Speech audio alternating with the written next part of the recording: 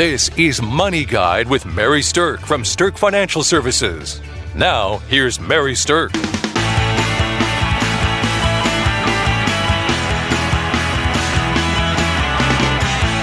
Welcome to Money Guide with Mary Stirk, and today we're talking about This Ain't Your Mama's Money. And with me today I have financial planner Julie Chadwick. And Julie and I thought we would put together a show to honor the mothers in our lives, as tomorrow actually is Mother's Day. So happy Mother's Day to all you wonderful mothers out there. Happy Mother's Day to my mother and to all the mothers, yes. For all you do. There you go. And you do a lot. So actually, let's dive into that, because when we're thinking about money and mothers, I was doing some research to kind of think about, like, what was money like for our moms when they were younger? And how does that differ for us now? You know, what are some of the money values that our parents taught us? But also, what's the monetary value of what our mothers have provided us? All the sacrifices that they've done and all the things that they gave up, or the cost of repaying them, what would that be? Yes. And you know what? There is a way to quantify it. And it's pretty eye-opening. So, so the thing is, mothers are amazing, wonderful people, and they do so much for people. So what if you actually wanted to pay your mom back? What would those numbers actually look like? So we're going to make some assumptions. We're going to assume you're a millennial. So I hope my children are listening. Moms, you're going to love this. Kids, you're going to hate this. There you go. So if you're older than that, then your numbers would be a little bit different here. But first of all, your mom probably provided you with some housing, right? She probably let you live in there for a while. At least a while. So let's say that you lived with your parents for the first 18 or 19 years of your life, and you didn't have to pay rent to your mother. So what's the value of that? Well, when we look at the average median rent for the U.S. between 1988 and the 20 years after that, then there is definitely a number that we can come by. So we're going to take that family rent and divide it by mom, dad, and a kid to figure out what your share of the rent is. And I'm going to tell you that the value of your unpaid rent during the time your mama was raising you is about $45,000. Right. So thanks, Mom, for the free rent of $45,000. So all the times when you were saying, Mom, why don't you let me do this? Or how come I can't do that? She really was doing quite a bit. So I remember not being able to wait to move out of my house. Oh, yeah. That magic number, 18, right? Exactly. And then when I realized what it was like to actually pay rent, yes, that was a little bit of a different feeling. But that's the value of rent if you were going to pay your mama back. All right. So in addition to housing, we're going to make some assumptions that she made you some dinner once in a while. You may not have liked it every single time, but she made you dinner and provided food for you on the table. So that is right. She probably told you to eat all your vegetables and clean your plate. But I'm sure there were some of the fun snacks in there, and she splurged a little bit here and there, as moms always do. So more than likely. So the USDA has estimates for a child's food costs by age. So if you add all of that up, and then over the course of 19 years, in a moderate level of food, we would be able to safely say that the value of the food your mom provided you while you were growing up is around $43,000. Wow, that's a big number. That's a lot of food. That's a lot of Happy Meals. Yeah, exactly. Yep. All right. So between housing and food, now we're up to $85,000 that your mom has put into taking care of you. What's the next thing? Let's talk about labor. Moms do a lot. Think about all the running to the different sports events or the different activities or musical or dance or all the different events that you have throughout your high school year, getting you to and from school. Just that right there alone. Doing your laundry, cleaning the house, things like that. Instead of paying for childcare, managing your finances, doing yard work. Buying you clothes. Bathing you when you were a baby. Keeping you fed. Yeah. All of those things, if you stacked up the labor time that your mom had into taking care of you as she was raising you with the number of hours for a period of 19 years, we were able to calculate $699,725 of labor. So now we're probably all trying to think, wow, all right, let's just don't get into the idea of paying our moms back. Yeah, that number just jumped up there. Yeah. That just went out of the realm of maybe I can write her a check. It's a little steep, right? Yeah, it is. But we're not done yet. Exactly. There's more. All right. So let's just say that your mom didn't work because she was staying home to raise the kids. Right. And we saw that lots more and more, in many years ago, where now moms are actually working and doing all that stuff. But still, many years ago, it was moms who stayed home and provided for the kids. Right. So it's not uncommon for mothers to sacrifice their careers, even if it's just for a period of time, Right. to take care of the children. And so what that value is considered is to be opportunity cost. What did she miss out on because she was spending time taking care of you? Right. So the opportunity cost of lost wages for someone making a median wage for 19 years is around $42,000 to $46,000 a year. Right. So if we add that up for 19 years, there's another $874,000. Right. So, Julie, what's our total now of everything that we have talked about? Lost wages, labor, housing, food. We're not even counting the love, the love in there. Can't put a price on that. But the numbers that we're talking, the final bill is $1.68 million for your parents to raise you. There you go. Now, I hope if my mother's listening, she's not thinking I'm going to write her a check. I hope if my mom's not listening, she's thinking, I could have been a millionaire. There you go. Plus, she had how many kids? Yeah, we had 8. There was 8 in my family, so she would have been a millionaire many times over. There you go. But so to all the moms out there, we want to just say a big thank you because not just the emotional value and the human value, but the sheer monetary value of what you provide for your kids. And this is a show about money, so we're going to go down that path. Yeah, as planners, that's what we focus on is the dollars. There you go. So you do a lot for your family, and I know that it's very appreciated. I think, too, that when we're talking about your moms and when we're talking about what they provide for you in your life, one of the things that people don't always realize is how much influence they have in your mental construct of how money works in your life. Right. Sometimes you think maybe the kids aren't listening, and what you're doing every day and how you work hard for that until you see the fruits of your labor a lot of times when they've grown up and left the nest. Sometimes you see that coming back. You've instilled those in them. So our mothers have influenced what we call our money philosophy, or some people call it their money story. And our mothers influence that from a very early age. And if you're listening out there and wondering how your mother influenced you and your money philosophy, then ask yourself this question. What was money like for you growing up? Mm-hmm. So, Julie, what about you? What was money like for you growing up? There wasn't a lot of it. Again, there were 8 kids in the house. My dad was working, and my mom was a stay-at-home mom, so she was raising the kids. I would say the good word to explain our situation was she knew how to stretch $1. Yeah, I bet she did. Knew how to stretch $1. So we made ends meet. It came down to not fancy meals. It came out to, we didn't go to the movies. We didn't go, to the mall and do stuff like that. It was, we lived on a farm and you played on the farm. That was your entertainment. Go find something to do. So in those days, they could easily just kick you outside and say, come back when you hear the dinner bell ring. Exactly. And that was, so it's finding your own things. But that was really, that's how, for us, it was the money that came in was to pay the bills and to buy the food to put on the table. So it wasn't for luxury things. So, right. Mm-hmm. Yeah. My money story growing up was somewhat similar to that. We had 4 kids in my family, and my mom stayed home to raise the kids. And my dad was a professor of economics, so I kind of come by some of this money stuff pretty naturally. But my mom definitely taught me a lot of money lessons. And one of my favorite money lessons that I look back on her and recognize the value of now is something that I thoroughly hated when I was a youngster. And it was the value of repurposing and reusing things. Absolutely.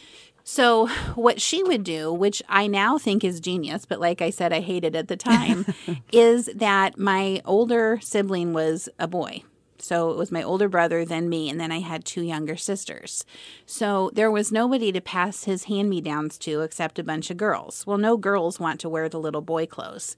So what my mom would do is she would cut out patches and in different colors and patterns, and she would iron on or sew those patches to his pants to make them look like little girl pants. That's creative. Yeah, it was super creative. And so she would make flowers or birds or hearts or stuff like that. So I was always wearing little boy pants that had these crazy patterns and patches on them. I guess the good news is I had pants. Yeah, exactly. You weren't thinking that at the time, but yeah. I was like, why do I have to wear boy pants? Right, yeah. And I got the hand-me-downs from everything from a boy. I got a boy's bicycle. I got, like I said, the boy's clothes. But the thing about it that I take away now isn't that, oh gosh, it was horrible. I had to wear boy stuff. I mean, really, that's no big deal. The value, though, is I learned how to repurpose and reuse things. Mm-hmm. And I could see that there is a value in something that you might think you're already done with. Right. And I think that's a huge money lesson to have learned and to now be able to appreciate. Right. With the siblings that I had, there were 5 girls and 3 boys. So when it came to sports in high school, it was you play the sport that your sister played because you're going to wear your sister's shoes. So if she played volleyball, you're playing volleyball. That's awesome. Yep. So it was the same thing. It was sharing those things that you already had, making them last longer. Yeah. And I think that when you inject the idea of creativity into it, it also taught me how to think creatively about those things. So it's a kind of a dual story there is Absolutely. repurposing, reusing, and using your mind and creativity to figure that out. I think that's a fantastic money lesson. And I hope it's one I've passed down to my kids, too. Yeah, something you'll take with you. Yep. Very definitely.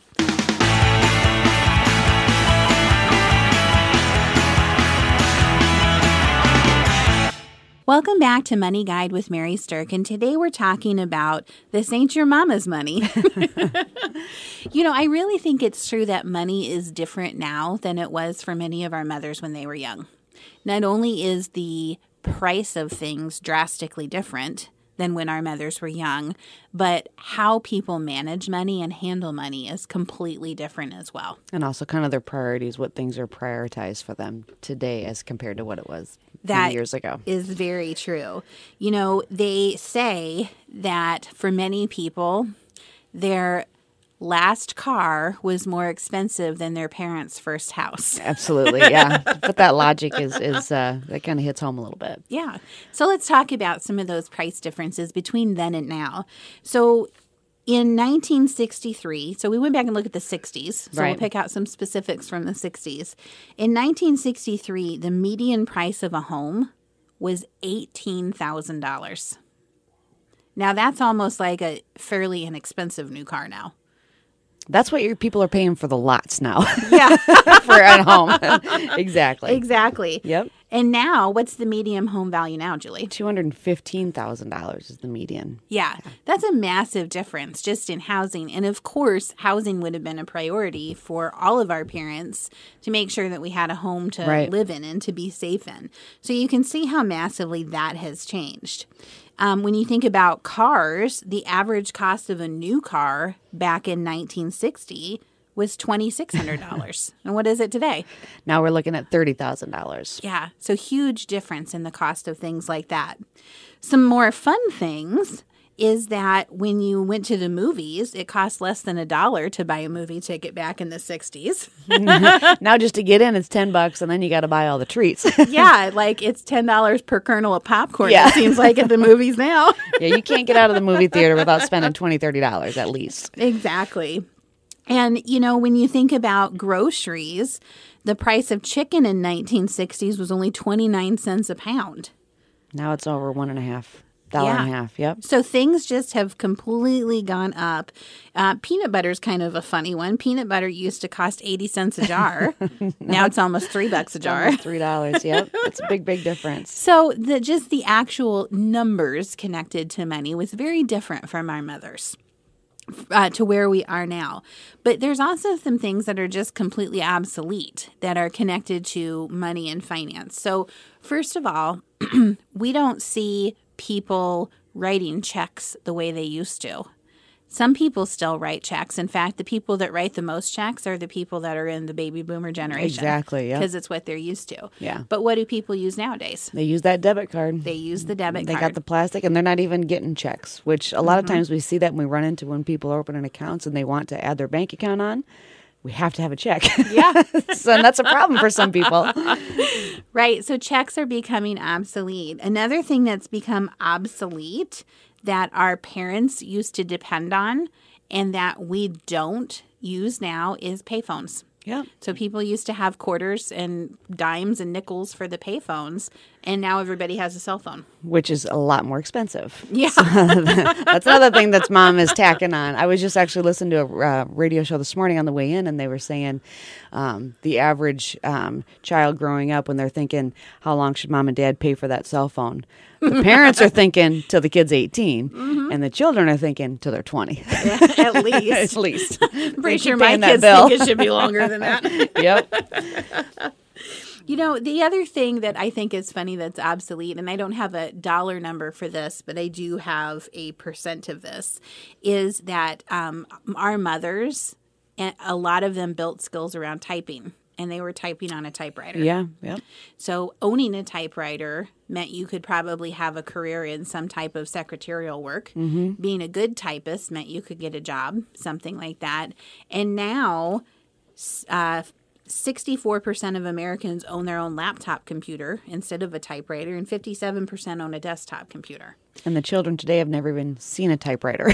Right. A lot of them, yeah. So it's stuff that's obsolete. Yep. They're definitely vintage now. Yep. And, you know, when you think about that, the careers that our mothers had available to them centered around secretarial work, which was typing, nursing, or teaching. Right. That was kind of the top three that they had to choose from. And now the sky's the limit. So it was very different for our mothers in terms of what their choices were and what the financial ramifications of what they could earn with those choices were. And now we're so fortunate because any career is open to any of us. Right. And there really is no ceiling on the amount of income that we can earn based on what we want to pursue. Right. And especially for those parents that were stay-at-home moms when they were staying home with the kids, and then when the kids went off to school, they didn't have the college education of that, so they went out and got jobs that were just available to them. So now they're going out and getting those. Yep. So I think that we all owe our moms a big thank you because it's our moms that paved the way for that kind of progress to be possible. For women to have the choices that they have now came on the backs of moms who paved the way for those choices. Right, right. So thanks, moms out there. We can't thank you we enough. Appreciate that. All right. So another thing that my mom taught me that I think was a very good money lesson was the value of a bargain. So when we would go shopping for things, she would always be looking on the clearance rack, always be encouraging us to look on the clearance rack. And she would also set a budget. She would say, we're going to give you this many dollars for a pair of jeans. If you want designer jeans that are more expensive than that, then you have to pay the difference. Right. So she knew what her boundaries were with money. She knew what her budget was, and she encouraged us to make that dollar last by looking for a bargain. And it's really funny you say that because my sister to this day, whenever I go shopping with her, she goes straight to the rack. I'm always looking at front at the new arrivals and everything that's all fun. And she goes, no, get to the back. There's great sales. And, wouldn't you know it, every single time she comes out with like 15 different things and she spent half as much as I spent. So, but the bargain too in our family, I remember it seemed like it was 2 summers worth of making shorts. Your mom said, we don't have a lot of money to go out and buy some shorts. So we went and bought material, and we thought she was absolutely crazy. And we hated it at first, but we're like, we're wearing homemade shorts. But it actually taught us a lesson too. So it was the bargain of making your own shorts and making that dollar go farther. And then we were creative, and we had to learn how to sew and do that too. So it was a fun experience for us. I mean, we didn't think at the time it was so cool, but actually our friends were like, hey, where'd you get those shorts? Because they couldn't find them. So it was, they definitely couldn't find them. So that was the creativity and the spin on it. So it was a very deep value that she instilled in us there. For sure, my mom also taught me that there was a value to hard work. So I really do credit my mom for teaching me the work ethic that I have today. So when I was a youngster, I would get paid to do chores, and if I didn't do my chores, I didn't get paid. There wasn't a lot of leeway though that I could just choose not to do my chores. Right. It really wasn't an option. And if you really threw a fit about it, it's like, all right, we're still doing the chores. You're just not getting paid. Yeah. We could be docked our chore money if our attitude wasn't very good. Yeah. I remember that happening a couple of times. But anyway, so to this day, I always connect work to income. You know, if I want to go create something in my life, if I need money, I am absolutely willing to go work for it. It doesn't even cross my mind to try to figure out a different way to find money. Right. I'll just go to work for it. You just know it's going to be there. It's something that you can go out and go do some work, go get a job, go do something. So that kind of self-reliance and that understanding clearly that the effort that I put forward creates the income that I have, which I can use then to spend to create whatever I want in my life, definitely came from an early money story that my mom taught me. Right. The thing for us doing chores, we had to do the chores, and we didn't always get paid for the chores that we had to do. We were still expected to do them, but we had the babysitting jobs, and we had to, get the jobs in high school. And that money there, my mom said, was our fun money. So if you wanted to go out on the weekend with your friends or go to a movie, if you had the money that you earned, then you could. If you didn't, she wasn't going to be giving us any money to go to the movies. So that very much instilled us to, hey, we need to go out and go do some babysitting or doing something to earn that dollar to go do what we wanted. We had a fun tradition in our house, and it stemmed from something completely accidental, but then my mom totally ran with it. There was a beautiful area on the campus that my dad taught that had sidewalks kind of running through a grassy area. And one time when we were out on a walk with my mom, I kind of remember my sister being in the baby stroller and my brother and I running around, and we were probably 5 years or younger. And we were walking down this sidewalk, and somebody had dropped change. So there was some pennies and maybe nickels or dimes or whatever. And so there was a handful of change that somehow got dropped. Well, of course, my brother and I were all excited that we found pennies and nickels. So my mom told us that was named Penny Lane. And so what she ended up doing was numerous times taking us back there, but planting pennies there for us to find. So it became a game that we would go to Penny Lane and we would magically always find these pennies. Well, she did it with my kids. She's done it with my grandson, which is her great-grandson. So everybody's had a chance to go find some pennies on Penny Lane. Penny Lane. That's awesome. That's neat. So it's not about the pennies themselves. The value of that is certainly in the time spent. Yeah, absolutely. So for all you mothers out there, happy Mother's Day. And we hope that listening to this show about that this ain't your mama's money has made you smile and made you understand that we all love you and we thank you for your contributions. Happy Mother's Day. The views expressed are not necessarily the opinion of your audio provider and should not be construed directly or indirectly as an offer to buy or sell any securities or services mentioned herein. Investing is subject to risks, including loss of principal invested. Past performance is not a guarantee of future results. No strategy can assure a profit nor protect against loss. Please note that individual situations can vary. Therefore, the information should only be relied upon when coordinated with individual professional advice. Securities and investment advisory services are offered through Woodbury Financial Services, Inc., member FINRA, SIPC.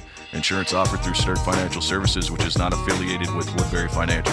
Sturk Financial Services is located at 350 Oak Tree Lane, Suite 150, Dakota Dunes, South Dakota 57049, and can be reached at 605-217-3555.